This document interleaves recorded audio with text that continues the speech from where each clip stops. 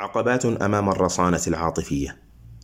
طلب مني مؤخرا كتابة مقال لمجلة المقالة عن الرصانة العاطفية. في البداية كان رد فعلي هو قول لا. لقد أردت أن أقول لا لأنني شعرت في أعماقي أن معظم الناس في مدمني الجنس المجهولين يجدون صعوبة في الوصول إلى الرصانة العاطفية، لأنهم بالكاد يستطيعون إلى الرصانة من الشهوة. ثم جاءني الإدراك أنه بدلا من قول لا، فإنني كنت بحاجة إلى مشاركة تجربتي وقوتي وأملي بطريقة مختلفة. كنت بحاجة إلى الكتابة عن الحواجز التي تحول دون الرصانة العاطفية، والتي شهدتها في زمالتنا للسنوات 38 الماضية. أنا هارفي وتاريخ رصانة الجنسية هو 3 أغسطس عام 1984.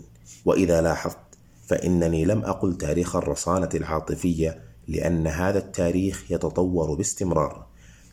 كما يقول مؤسس مدمني الجنس المجهولين لدينا رويكي من خلال بوتقة تجربتنا: يمكن رؤية الرصانة العاطفية بوضوح تام في الخطوة 10، كما هو مكتوب عنها في كتاب مدمنو الكحول المجهولون وكتاب 12 وال12.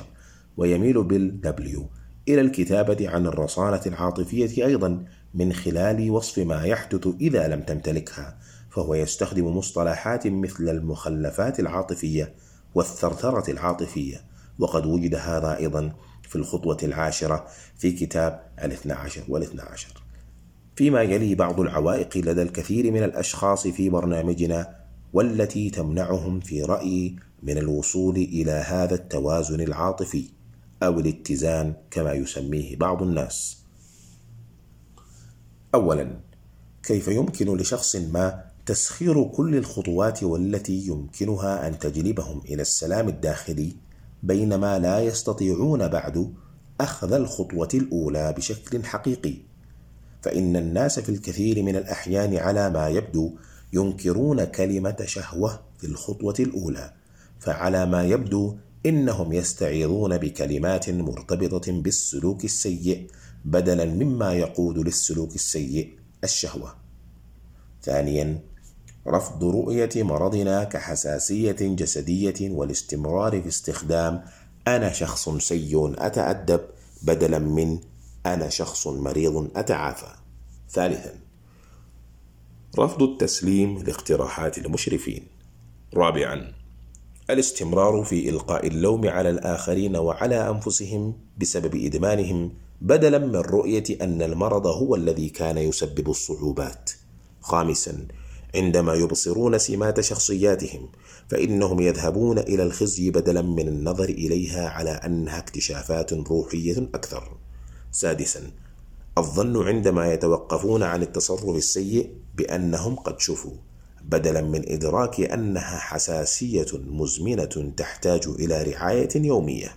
سابعا، التفكير في أن الله سيفعل كل شيء من أجلهم، بدلا من حاجتهم إلى المشاركة في شراكة مع الله حسب فهمهم، وتتضمن هذه الشراكة استخدام الخطوات والمشرفين وكذلك حضور الاجتماعات.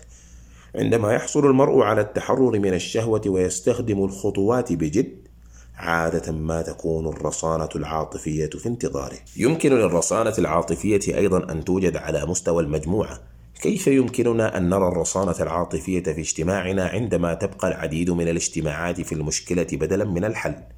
في كثير من الأحيان في اجتماعات الزوم التي أحضرها، فإن الأشخاص الذين يتمتعون برصانة لعدة أيام يتكلمون أولا ويضبطون نبرة الاجتماع إلى المشكلة بدلا من الحل.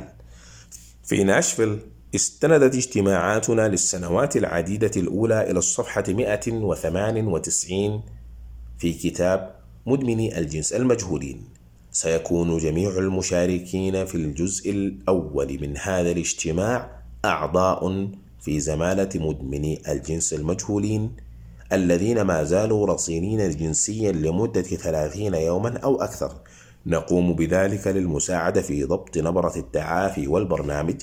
بعد ذلك يمكن لأي عضو المشاركة. كيف نرى اجتماعا رصينا عاطفيا عندما يتم إخبار الأعضاء الانتكاسيين أنه لا بأس بذلك؟ يعرف الكثير منا في أعماقنا أن هناك فرصة كبيرة لأن يؤدي ذلك الانتكاس إلى أن يسجنون أو يكفنون.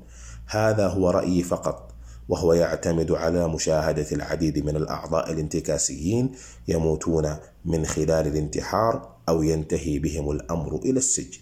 وبالنسبة لي، استغرقت الرصانة العاطفية سنوات عديدة حتى أزيلت لوحات الداعمة العليا. بدأت عملية الإزالة أولا بالرصانة الجنسية من السلوك السيء، ثم من الشهوة، وبعد ذلك من الخوف، ثم من الغضب، ثم الرصانة المالية. الرصانة الجنسية من السلوك السيء بالنسبة لي جاءت بسرعة إلى حد ما، ثم تبعتها الرصانة من الشهوة بعد فترة وجيزة. لقد وصلت إلي الرصانة من الغضب والخوف، لكن رأسيهما القبيحين سيظلان يطفوان على السطح بشكل دوري. ما زلت أعاني من الغيرة والحسد في بعض الأحيان، ولكن هذه رحلة وليست وجهة.